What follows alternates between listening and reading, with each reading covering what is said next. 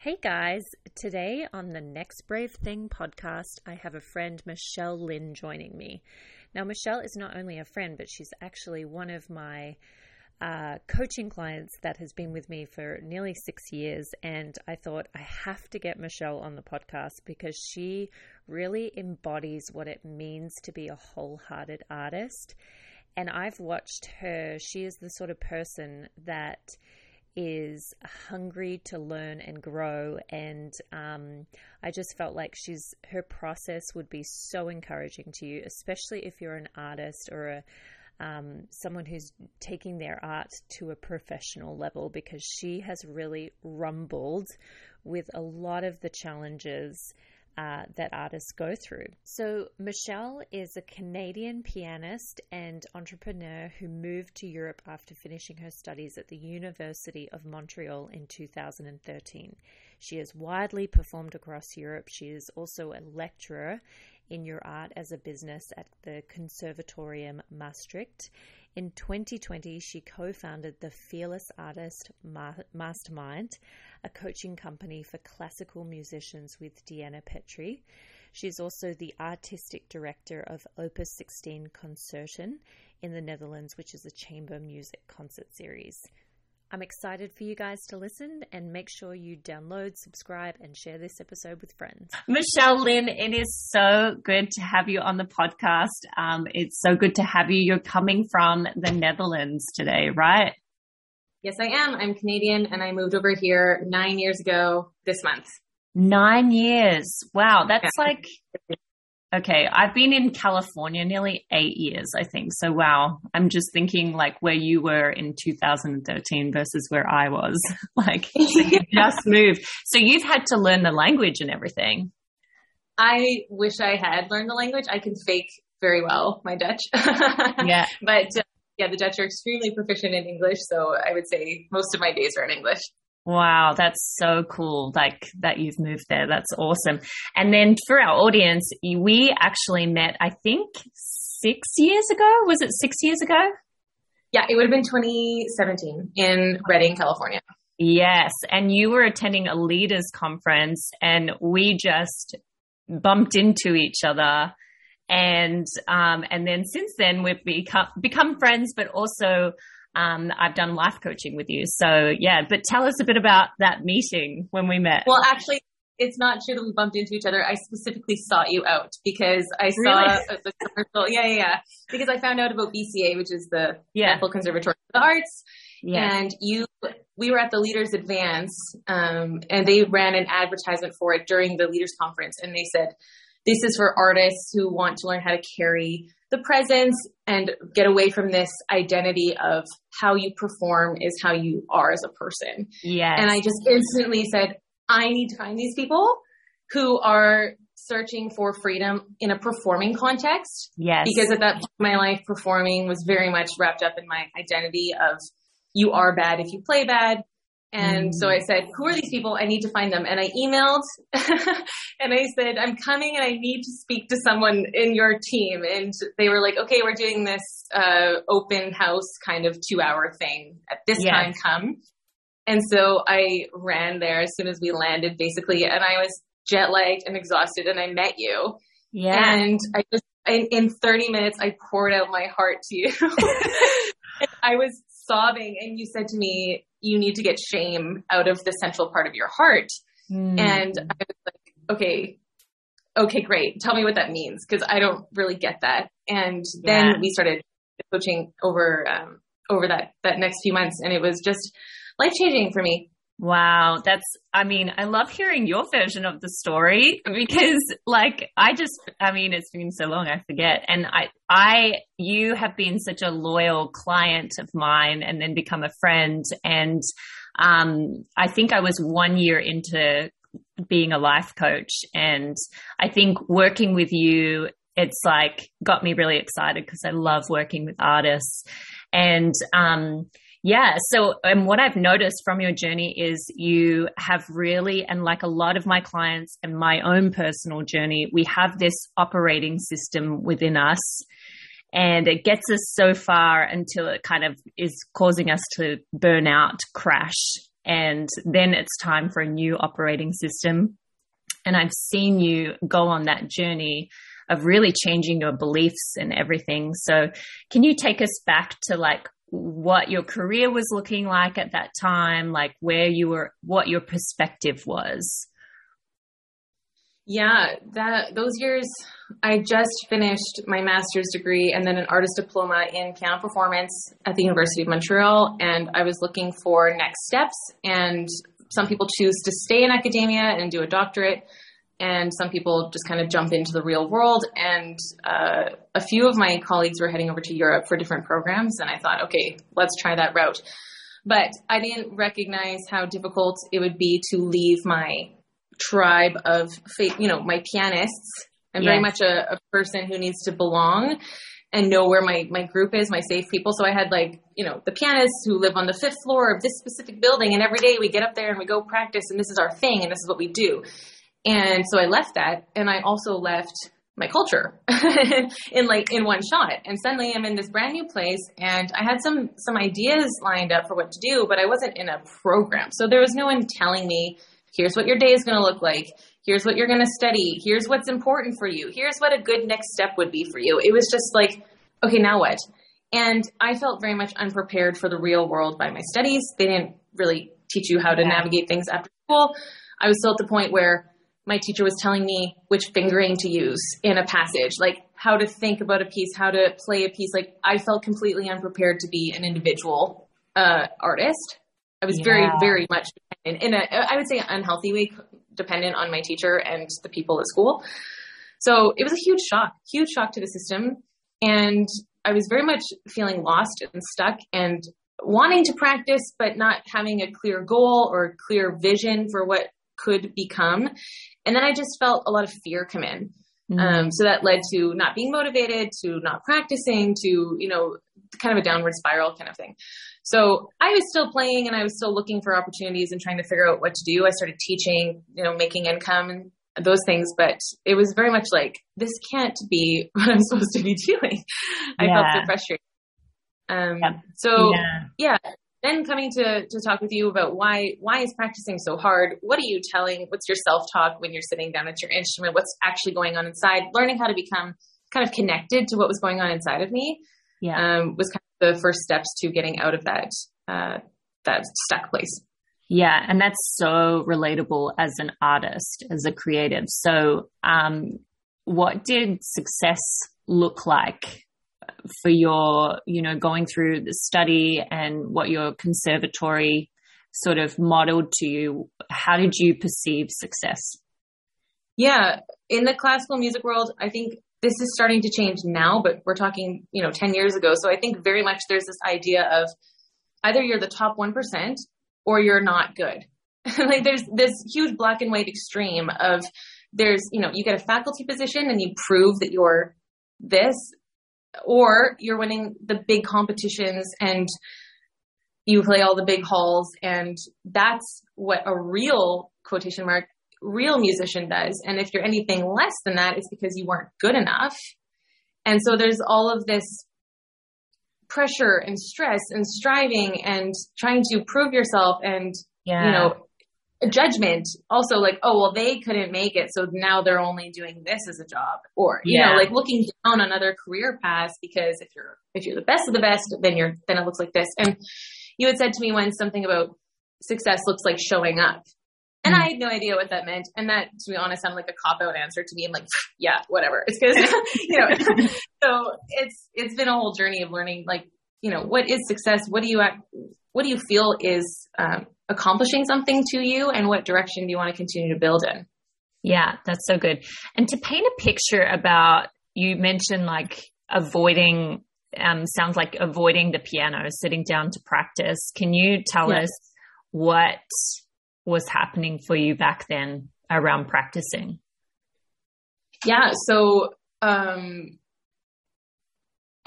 profession is highly critical in the sense that, if you play for anyone, they're going to have something to say for feedback wise. It's rare that you play and they start with, wow, you're really great. Let's work on this.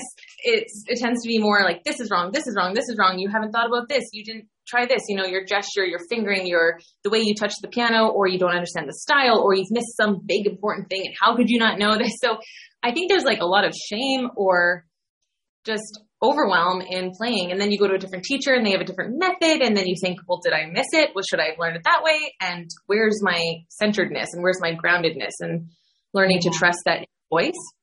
And I didn't have any kind of inner grounded or trust on my own thoughts about something. Also because you're still developing as an artist and that takes time. Yes. But yeah, it was just a lot of like, tell me how to play, being spoon fed in school. Yes. Play it like this.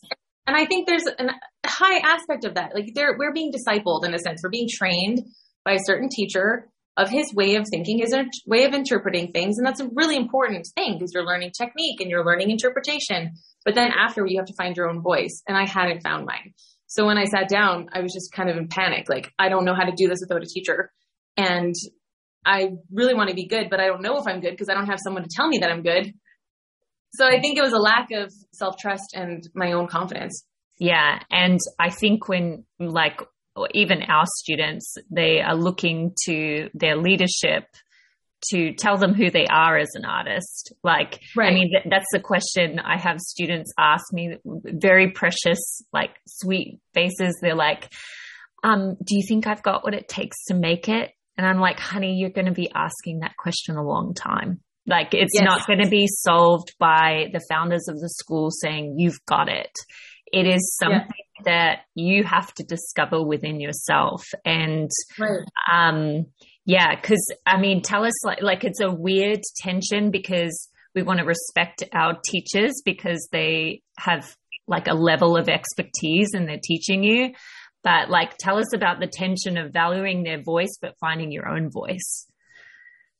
Yeah, I don't think I did until I was forced to. So I remember coming off stage from my final master's recital, right? I played this enormous concerto. I poured my heart into it. I played it well. I got a prize at a really important competition locally. So obviously it was at a high level. And I came off stage and my teacher didn't say anything to me.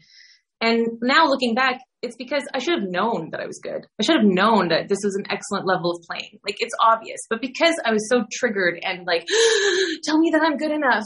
So I was like desperate to like for him to look at me and be like, yes, you're good. You're good. And so he looked at me and he's like, you played well, right? And I was like, no, I just remember feeling frantic for his, like you need a drink of water and the person has the water. You're like, please validate me. Like, tell me that I'm enough.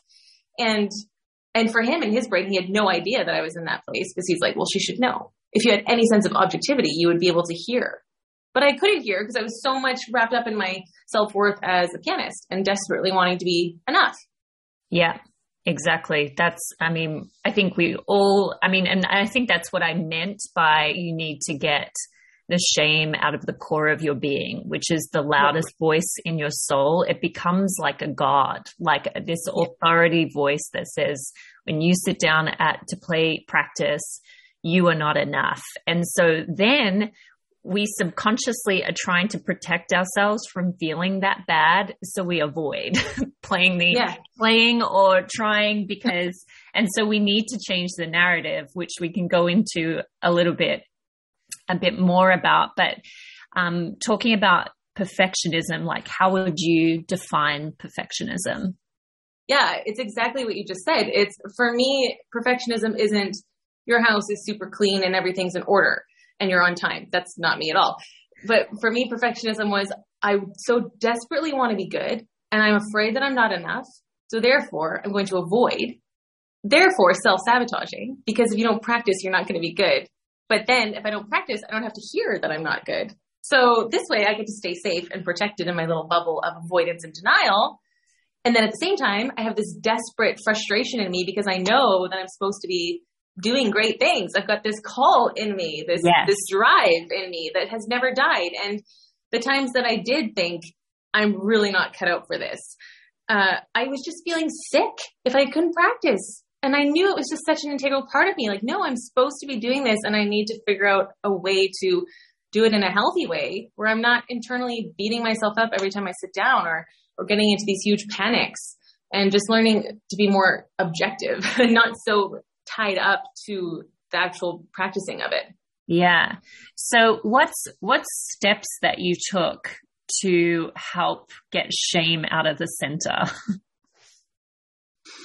Yeah, I'm trying to think. I mean, for sure, working with you was the first step. And I think it's becoming aware of how much pressure you're putting on things that don't mean what we think they mean in our heads. Yeah. You know, if I sit down to practice, it has nothing to do with the thousands of hours that I've put into my instrument. How I play on one specific day doesn't indicate how I am completely as an artist. But we sometimes have this tunnel vision where it's like, I need to show in this one moment everything that I've ever done to prove that I'm good.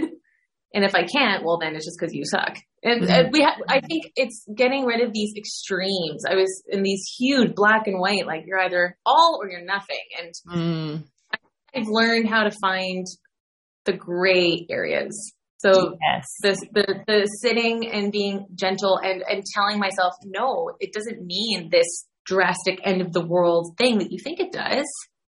You're giving it a meaning that it doesn't have in your head because of fear. So I think the first step is becoming self-aware of what you're actually labeling things. And then it's unlabeling or relabeling and saying, actually, that's incorrect. And let's find a healthier way to. So reframing is extremely crucial, I think. Yes. I know, because our subconscious narrative is always in extremes. So it's like like you just said, logically, you're just sitting in a room. No one is listening to you. No one is judging you. And very logically, it's really low stakes, but your subconscious believes you are being heavily criticized. You have to get it perfect and don't even bother trying, like, if not. And so I love that you said, like, it's about reframing what's happening internally. And I think, like, being able to voice the shame or talk about it just liberates you, because then it's outside of your body. Like, and someone else can say to you, like, let's change the narrative here. Right. And you had once said to me, you know, I thought my big problem was with practicing. And you said, you don't have a problem with practicing. You don't hate practicing. You hate what you tell yourself when you're practicing. And that was huge for me, because then it's coming down to, okay, what am I actually saying to myself when I am playing? There's a trend right now going on Instagram, and it's thoughts that I have while playing from pianists. And so they're talking about, you know, voice your right hand, more left hand. Oh, think about the tempo, rhythm here was sloppy, things like that. And I watched a couple of my friends do it, and I thought, wow, they're really listening and they're objective, and there's nothing about themselves in this. Whereas and I could never do this trend. I thought about doing it, but my inner talk was, why are you starting this so late? What would so-and-so say? If this person heard you play, they would say you suck. Why didn't you do this sooner? Why isn't this working? You should have practiced more. I mean, it's just this constant narration of berating myself. And I remember to my friend, is that really what you think about when you practice? You're so nice to yourself. And he said, well, that's just how I've learned to work. And I thought, okay, like, I gotta get better at this. Yeah. And it's so, I mean, so some people are wired, like, their internal dialogue, they just don't think like that. It's so fascinating to me. Mine is more similar to yours. So it is an intention. And I love, like, you're actually putting your focus on something else, like, you know, on the actual music, on the work, which takes it off you, because art is never supposed to be about us anyway. Right. It's supposed to be about giving. So you know what it is? Because when I was little, I got praise and affirmation from being good at something. So therefore, you learn that when I do well, I am loved. I am shown love. I get told that I'm good. I get told that I'm important. I get prizes. I get money. I win every single thing I sign up for. Look at me. This is how I feel important. So therefore, my art became this way of feeling of this love and acceptance. And that's how I think artists can get so entangled with identity and performance. Yeah. Yes. Oh my goodness. That's so true. So do you feel like, so where did you, talking about perfectionism, like, where did it all begin for you, do you think? I mean, I guess, raised in a pretty strict household where there wasn't a lot of like wiggle room, and a lot of, you are disciplined and you are showing up and you do your work, and not a lot of maybe compliments were seen as being superfluous and not necessary. And but you should just know and never mind, get on with the work kind of thing. And I think this comes from like, where I'm from, the prairies, farmers work hard, sun up to sundown, you're pushing, you're driven. And, if your friend is stuck at 3 a.m. in a ditch, you're going to get in the car and you're going to be there in 10 minutes because that's what we do for each other. And that's so beautiful, but and I really love the hard work ethic, but I'm also an extremely sensitive person. And, for better or for worse, I can get pretty crushed pretty easily by words or lack of affirmation. And I think my love language is words of affirmation. So with the lack of that, I think I learned to just be really hard on myself. And then moving to Montreal to study at a university, previous to that, I was really, big fish, small pond. Like anything that I was doing, I was in the top, and it was quite easy for me. I was good at it. I enjoyed it. I think practicing I always really loved until I went to university, and then they were like, your technique is wrong and we have to redo all of this. And so suddenly it was like, I'm not good enough, instead of, okay, let's fix how I touch the piano. Like I just didn't know how to separate those two things.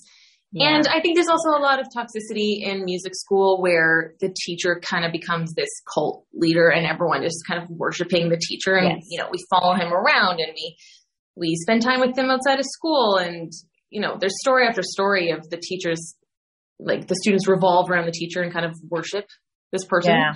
And I only realized how unhealthy that was after I'd left. And then kind of could see from the exterior, like, oh, this is super unhealthy. And I think it happens in a lot of music schools, maybe other artists. Oh, schools. It's an artist thing. It's this idolization and pedestal thing. Yes. And it's so like perfectionism is praised. It's admired.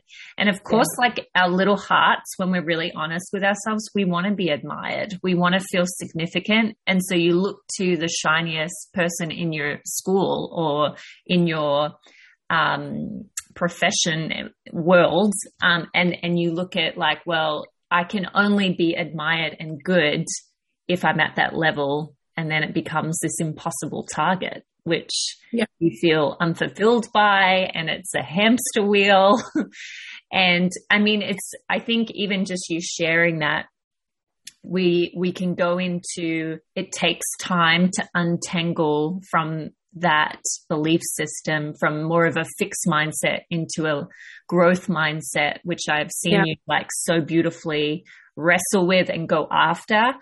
And we have to learn, and you've said this, to go from it being perfect to being human in process. So tell us about process, what that's looked like.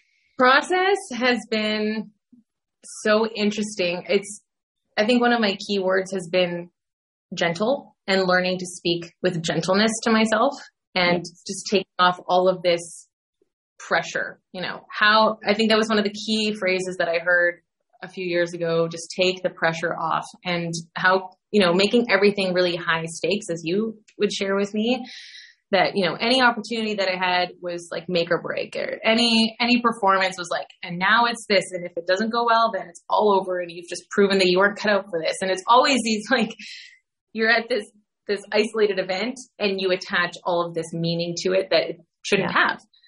Sheryl Sandberg describes in her book, Lean In, the concept of building a career isn't a ladder. It's like a jungle gym, and you swing from like one thing to another, and you kind of like grab on, and then you look at where you are and you're like, okay, what can I grab next? And we think it just has to be this steady, like, build, but that really helped me. Okay, what's the next thing I can do and grow? And then giving myself some feedback, like just reflecting feedback. What went well? What went less well? What did I learn? What can I do differently? Those are 4 questions I ask myself at the end of every performance now.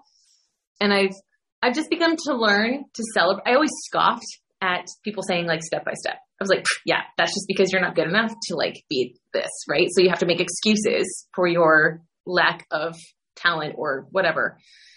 But anything that grows goes through phases. And I find that musicians don't allow ourselves to go through phases, and we definitely don't let other people see us in these phases because we have attached so much self-worth to how you play. So I have to prove that I'm good to you so that you acknowledge that I'm on your level. So I had to undo a lot of that. Yeah. And process was never modeled to you because the thing that was celebrated was perfection. It's like your instructors, they were put on pedestals. So it's like you never got to see their humanity, I'm sure. Like they shielded you from that. Exactly. When you go to your lesson and you play, there's still 1,000 things wrong. So you're like, I mean, it can be inspiring or it can be very discouraging because you're like, okay, at what point is this going to be good? And when am I going to get it? And does this mean that there's something wrong with me that I still don't understand? Or you didn't have self-awareness about something that the teacher deems is very important. So then you kind of start questioning your whole reality. Like, how did you I remember this one time I played a Beethoven sonata and my pulse was completely out of order. And he was like, how did you not hear this? And I didn't take that question and put it in the category of, he's addressing my rhythm right now and I need to fix my rhythm. I heard it as, what is wrong with you that you would not recognize that the rhythm of this Beethoven movement is integral to the performance of it? So you are dumb. I took that comment and I just made it about me personally. And that's something I think I've always struggled with, taking things too personally. Yeah.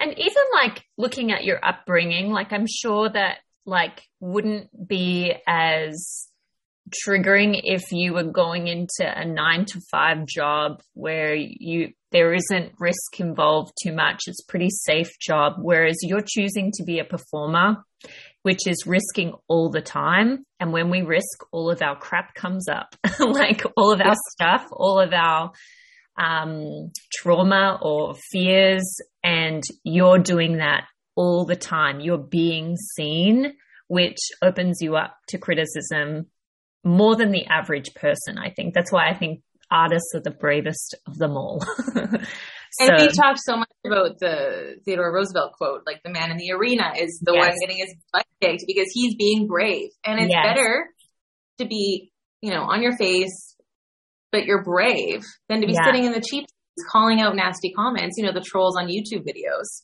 Yeah. It's like, well, totally. I would rather be in the center. And actually what you're saying is such a good point because being on social media is a very important part of our careers now these days. And I started 2 years ago now, the Killing Perfectionism in Classical Challenge. Mm-hmm. And that was specifically because I know so many, I learned the importance of posting my playing, I guess a few years ago. I got into the habit of it and it opened up so many opportunities for me in terms of getting more work, concerts, performances. And I thought one night I was posting a little clip of a Chopin nocturne and I thought I know so many musicians who would not post themselves playing because of, essentially it boils down to fear, but fear of being labeled as a B-level player, fear of someone hearing them practicing and not in a performance setting. I've spoken to singers who said our teachers told us never let yourself be heard when you're not at your top level because then you'll be labeled and, people won't hire you. And I thought this is so, and then just fear of, what are people going to think? It essentially comes down to that. So I created this challenge. It was 10 days long. And the premise was you had 5 takes max and you had to post up to a minute of your playing. And the response was overwhelming. We had, I think, 75 people joined immediately. Yeah. And I think what made it so successful was A, it's a problem that many, many people struggle with. B, doing it in a supportive environment. I think I was on my phone 24 hours a day for that week. I commented on every single person who did it and, way to go. Good for you showing up. Like this is process. Yeah. And then the revelations people were getting, because first of all, you just learn to hit this speed bump of fear over and over and over. And then you become immune to it. You're like, you know what? I'm going to hit post. Here I am. It's 30 seconds. And I try to tell people, remember, on social media, people are there to usually numb out and scroll or entertainment purposes. And they're not actually sitting there analyzing your interpretation of whatever piece you're playing. They're probably just going to listen to 5 seconds and keep going. So for us, it's just like, oh, I'm being seen by the world. And for them, they're like, yeah, okay. Like skip. Right. So people were like, oh, this is so freeing because then I finally got over this fear. And, some people were sharing that they would do 48 takes and then listen back and still refuse to post because it still wasn't good enough. So just helping people overcome that. And it was such a beautiful response to see people start to learn to embrace this process. 5 takes, post, keep going. It's about doing the work. It's about showing up. It's about being seen. Yeah. And I love that because it's kind of the purpose of this podcast is your next brave thing. And it's kind of like you instinctively found your next brave thing of posting. And now it sounds like the sting of, or the fear of posting really isn't there anymore. Would you say that has been a big result from doing something like that? Yeah, I think the community that I've managed to create has been so beautiful, and people sharing their vulnerability, being open about these things. And then also for myself, I think it just comes down to if you're consistent about it or not, because I do feel that if I haven't posted in a while, my playing, the old thoughts will come back. So if you're in the habit of it, and that's what the challenge addresses so beautifully, because it's 10 days long. So you become immune by the end of those 10 days. And then I've had people tell me, after the challenge, I just couldn't do it anymore. I thought, why? We created this artificial environment with these fake rules that I came up with myself. And now you're telling me you can't do it because of some limiting belief that you invented in your head. It's crazy how we make these rules for ourselves and that we therefore can't just do it. So I try to be just regularly posting because otherwise I find myself shrinking back into that small version of myself where it's like, oh no, what is so going to think? And, I always tell people think of the people in your mind that you think, I can't post it because of what that person will think about my playing. Cause I had 2 pianists in mind whenever I was going to post something, like two monster pianists that I admire so much who are kind of in my community. And I was like, oh no, I don't want her to hear me because she's amazing. And, it just I didn't want to be judged by her. And then came the day when I posted something and I was a little bit vulnerable about something I was struggling with. And she left this beautiful comment on my post about, her thoughts about what I shared, and then a compliment about my playing. And then I read this thing and I thought, I created an invented narrative and therefore chose to act according to that narrative of this girl's going to judge me. And in fact, it was completely untrue. She didn't judge me. She encouraged me. And how many more times I limited myself because I created this false idea in my head of what someone was thinking about me. Yeah. So that's why, we have a coaching company, the Fearless Artist Mastermind, and we drill our clients, look for the evidence of these beliefs that you think you have of all these people who are going to judge you. Is it true? Would they actually, or are you just looking for a way to keep hiding and not sharing what you have with the world, your art? Yeah, that's so good. And I think when we first met, because you were, getting used to the culture and you were trying to find your way as an artist, so many people who spend thousands of dollars of their education and then they come out with maybe their masters or whatever. And then it's what do I do now? What I have loved being a witness to your journey is seeing you discover a block, but then really learn how to unblock it. And the block is usually a belief system. And then you've created so much momentum, which has created so many opportunities. And even the mastermind group, which I'd love you to share about. But tell us, so we've talked a little bit about what success looked like back then. How have you redefined success now? Yeah, that's a good point. I think about this kind of consistently. I think success now means, first of all, I think success is scalable. It's not this destination point that one day you've arrived and you wake up and you're successful.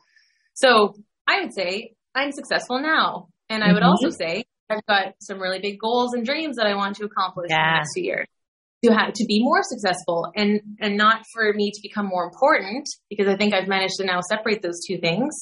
Yeah. But I think when I can see that my work is making an impact or a contribution, when I can see that being a contribution, that's when I'm successful.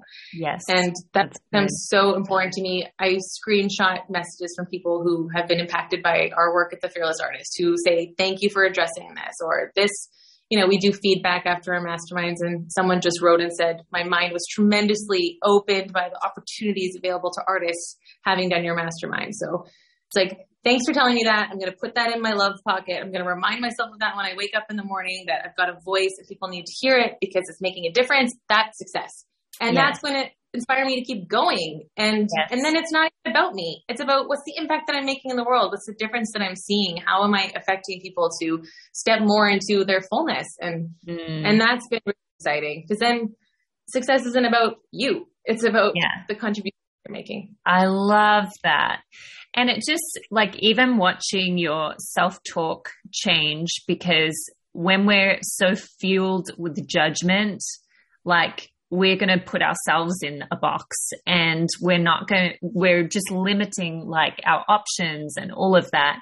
And as you've changed your belief system, it's like you've opened up so many opportunities, and you've made your own career to the point where, don't you lecture on this now, like at a university? Like, yeah, isn't that crazy? Yeah, I teach your art as a business. Yeah, that was just the most beautiful process. The job opened up in March, and I had 2 people write me, and they said, "This job description is you." Wow. So I got to the staff, now they're my colleagues, and share with them my heart and vision, and it really just lined up with what they want to go in, and just being able to have the opportunity to impact students 10 years earlier is so great, because right now our clientele is basically, my age, or, young professionals having finished their studies. And now I get to go straight to them when they're still in their young minds, where they think that all they have to do is be really good at their instrument, and then there's going to be a career waiting for them. I'm like, listen, let's talk about branding and marketing and social media and pitching yourself. And then, oh, by the way, there's like this whole emotional health thing of rejection and criticism and confidence. And, I have a really great life coach you can have. I love it. Oh my gosh. Like, it's so full circle. It's so powerful. I love it so much. And so what would you like, because we kind of brushed over self-talk. And because I know, like, a lot of people, when I talk on self-compassion, they're like, yeah, good. That's nice. Like, what the heck are you? Yeah, because it feels like a cop-out to a perfectionist. Yeah. Yes. Like, let's unpack that, because a lot of people, and to the listeners, they can go back and listen to different podcasts I've done on self-compassion and what it is, and you can Google it, find TED Talks on self-compassion.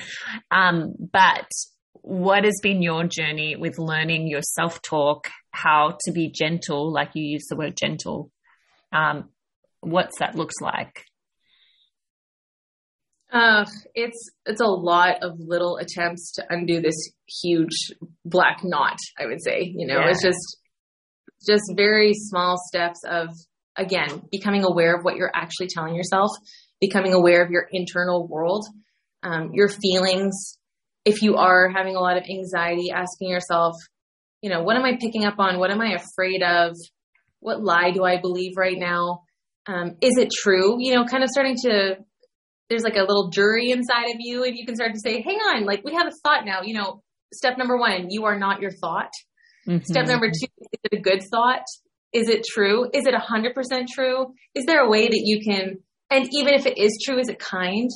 Because learning that, I think the reason I avoided self-compassion for so many years was because, it feels like a cop-out. It feels like you're doing the little pat on the head. Like, don't worry, little girl, you're going to be fine. And it's like, no, I need to be amazing, and I have to be this, and I have to be, Yeah. And so I didn't want to go anywhere near that little cop-out, like, you're enough as you are, that kind of fake stuff. Mm-hmm. It just felt really, I don't know how to describe it. But, and then learning that actually you'll get the result you want faster if you can talk to yourself like this.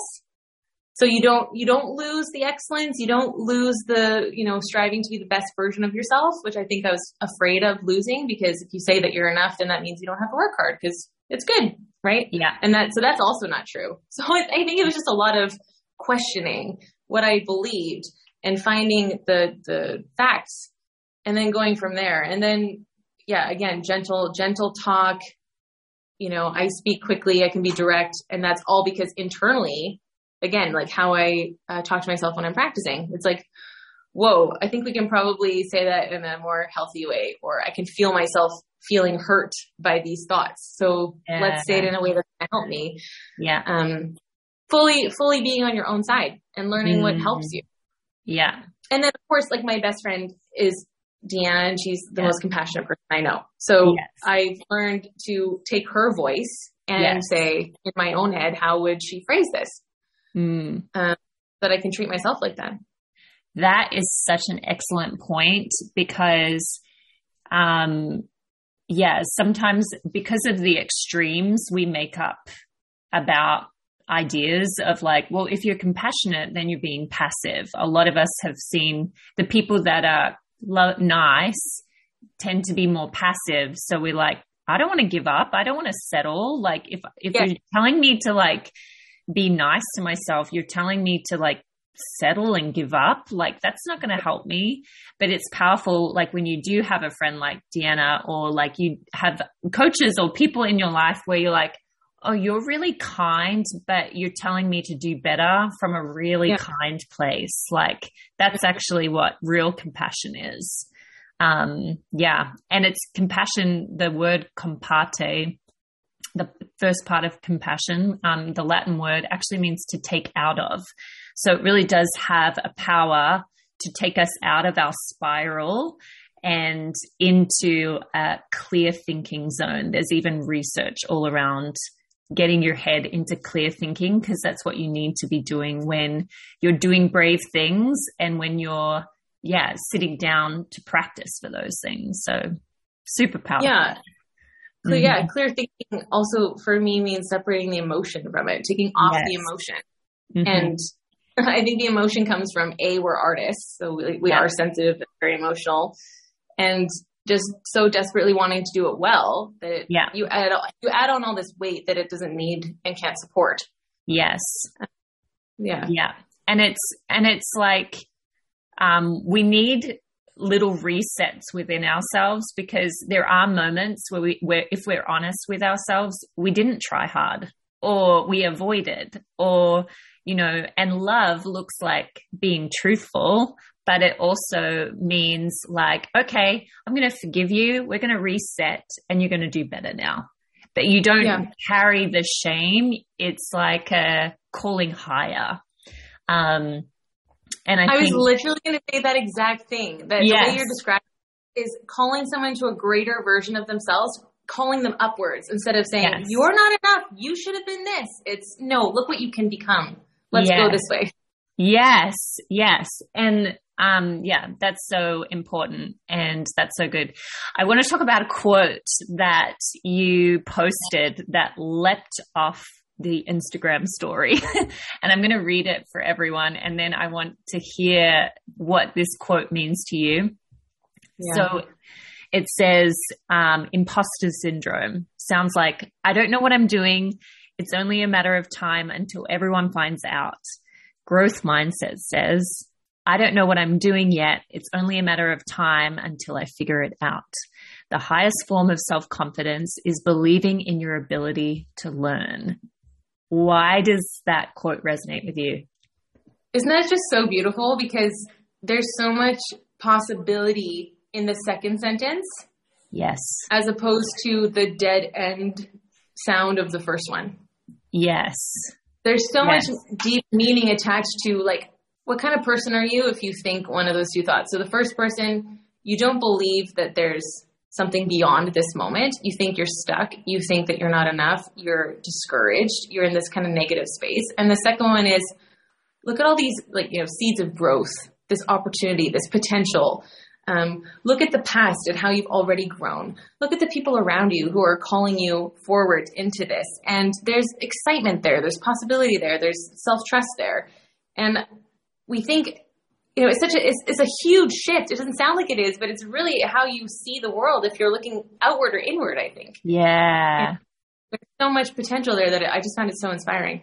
Yeah. And artists really do struggle with imposter syndrome. It's a very, are they going to find out I didn't practice? Am I going to be naked and exposed? And another actual industry is really the medical fields struggle with imposter syndrome, because they're like, what if someone dies on my watch?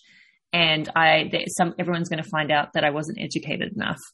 And it's a real thing around, like, imposter syndrome is really connected to shame, which is like, from a defeated place, or like you have to forever prove. But my goodness, I love this idea of being a learner. Like, it's so powerful. Yeah. Luckily in our profession, the joke is always no one dies if you hit a wrong note on stage. But it feels like it. It feels like it. And it doesn't help that our community has created this environment of there's so much pressure if you hit a wrong note. Like the medical community does. I mean, there was a recent story in somewhere in the States where a nurse administered the wrong medication and then she was fired from her job. And they were saying, you're putting so much pressure, like nurses can never make an error or admit that they've made an error because you've taught people now, if you screw up, then go hide and cover it up. Yes. And I love what you said about love. Love means that you're honest and that you look for the possibility and that your self-worth is never called into question if you're loved. Yeah, that's so good. And I think, it's coming back to common humanity, which is all of us are humans, and we, even as leaders in different environments or work, and I understand there's a professionalism, obviously, and there's a way of, like obviously an appropriate amount of transparency. But I think that having this pedestal world has set us all up for fail, because we're never going to be able to meet that. And I've heard it said that perfectionism and authenticity live on two different islands, because perfectionism is you have to be your bulletproof self, whereas authenticity is I'm going to be a human and I'm going to be still loved in my weakness, and it's yeah. I actually listened to the interview you did with your mom, which was so beautiful, and I think love your mom. Yeah. And she was saying about how being messy is part of being human and how we don't want to show the mess because then we might show that we're not perfect. But being human is showing that authenticity. And I would much rather be authentic on stage and be able to communicate something to my audience than to be no perfect, but I wasn't being fully myself because I was so stressed or under this pressure or just trying to earn approval by playing for them. Yeah. Yeah. And I think that it's so crazy because we have this desire to do something that's groundbreaking. We actually want to be innovators. We want to be the best at something or the most, I don't know, we're looking for the next greatest song. We're looking for the next greatest piece of art. And the thing is, you can't discover that through perfectionism. You only discover that through humanity and your authenticity. And I love watching your journey because there is no one like Michelle Lynn. There is no one out there like that. And you've fully stepped inside your skin in some ways, which has been the most beautiful thing, which to me is what it means to be wholehearted, is to really step inside yourself and find yourself and be at peace with yourself. And then from that place, you do birth so much beautiful creativity, which you have. And it's so beautiful to watch the fruit of your journey. It's so cool. Thank you. Yes. So, in sort of wrapping up our time, you just speak so beautifully to this topic with so much authority because you're in the trenches. You're doing it. You're doing the brave journey. To sort of summarize, if, I already know listeners who listen to my podcast and have clients, obviously, that struggle with perfectionism. What kind of, in a nutshell, from what we've talked about, what kind of tips would you give them to start moving away from that? Yeah. I think objectivity is crucial. Yes. So first, that you can step away from the highly emotional situation of you attaching your self-worth to your performance. And one recent assignment that I gave at the conservatorium, we did a communications elective, and I had them video record themselves presenting on stage and then do a self-evaluation based on the video, based on the audio, and then re-record. And it was incredible at the shift between video A and video B and how much improvement there was between the two. And it was very much objective. They could see, oh, I'm wagging my head in this weird way when I talk, or I'm monotone, or I'm shuffling my feet, or my content was boring, And so for me as the professor or teacher, I didn't have to say to them what was wrong. They could instantly see it. So if you can apply that analogy to, where am I getting stuck and what is actually happening? And if I took 2 steps back, could I maybe see what's going on from a different shift? Then I think you can quickly see where the problem is. Yeah. Because sometimes there's just this big, like I described already, a big black knot in your head or your heart, and you don't understand where to even start.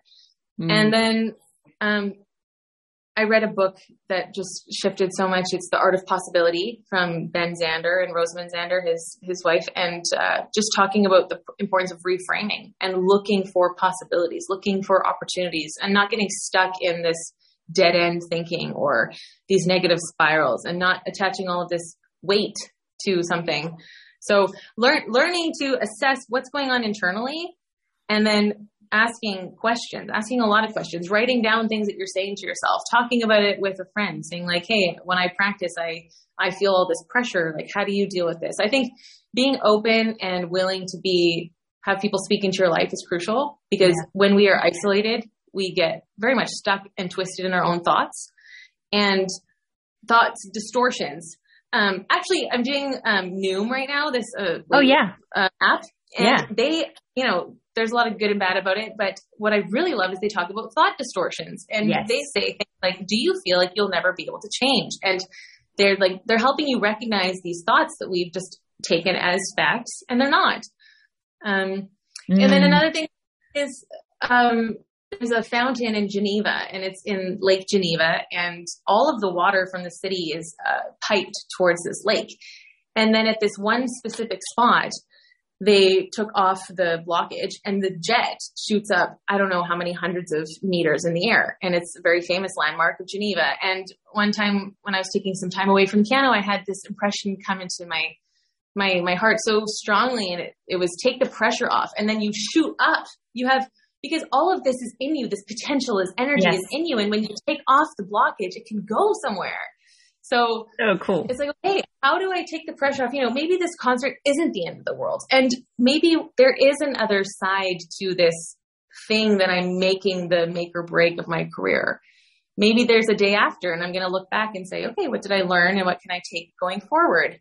So not attributing emotion and weight to situations, and letting other people talk to you and airing out what you're thinking, and just starting there. And then, tracking, journaling helps, just making sure you are aware of process. Because then you can say, okay, I'm not where I want to be, but I'm not where I was. And I'm celebrating that. I'm celebrating and I'm making steps because I'm going to get there. Yes, that's so powerful. You've mentioned a couple of books. What are some other books that have been really helpful for you that we can share? Rising Strong, Brené Brown. Yes. Changed my life. Yes. Specifically related to perfectionism. I already said The Art of Possibility. And then The War of Art from Stephen Pressfield. Yes. Big Magic, Elizabeth Gilbert. There's one quote I want to share from that book that just was so helpful, because I just recorded an album of my own original songs, and that was a whole other process of putting yourself out there and being seen and writing lyrics and stuff. And she says in the thing, when you're so worried about what other people think of you, at the end of the day, you can tell them, you know what, go make your own expletive art. Yeah. Like, if you want to criticize me, just go make your own art. This art's for me, and this art is for my people. And there is a group of people in the world who actually care about my songs. And it's not everyone, and it doesn't have to be everyone, because I'm going to find my fans and my people who need to hear this, and that's enough. Mm-hmm. Right? We don't need to have 7 billion people adore our art. We just need to find the people that it's meant for, and that's good. We're going to keep going. So that helped me so much. I was like, yes, I was cheering, Yeah. The last one, of course, is The Artist's Way, Julia Cameron. Mm-hmm. Yes, that's another great one. I think because we have a lot of fantasy attached to our art, that we're like, this is going to create thousands of sales and millions. I'm going to like be amazing. And then it's like we have these really big, explosive outcome ideas, but we have to just learn to enjoy the process and surrender the results, like, because it's so out of control. And obviously we want to dream and build something wonderful. There's nothing wrong with having dreams like that. But then when they start pressurizing you, that's when it's like, oh, these thoughts aren't serving me anymore. So it's so good. Yeah. And it can be so limiting because we dream according to what we know is possible. Yes. But actually, you know, if you look at how, for example, TikTok has changed the world for artists, yes. like you can blow up and be seen by someone who can open a door for you that you didn't even think was possible. So when we only allow ourselves to see certain things, or it has to look like this, you're actually limiting yourself from so much possibility. Yeah. So true.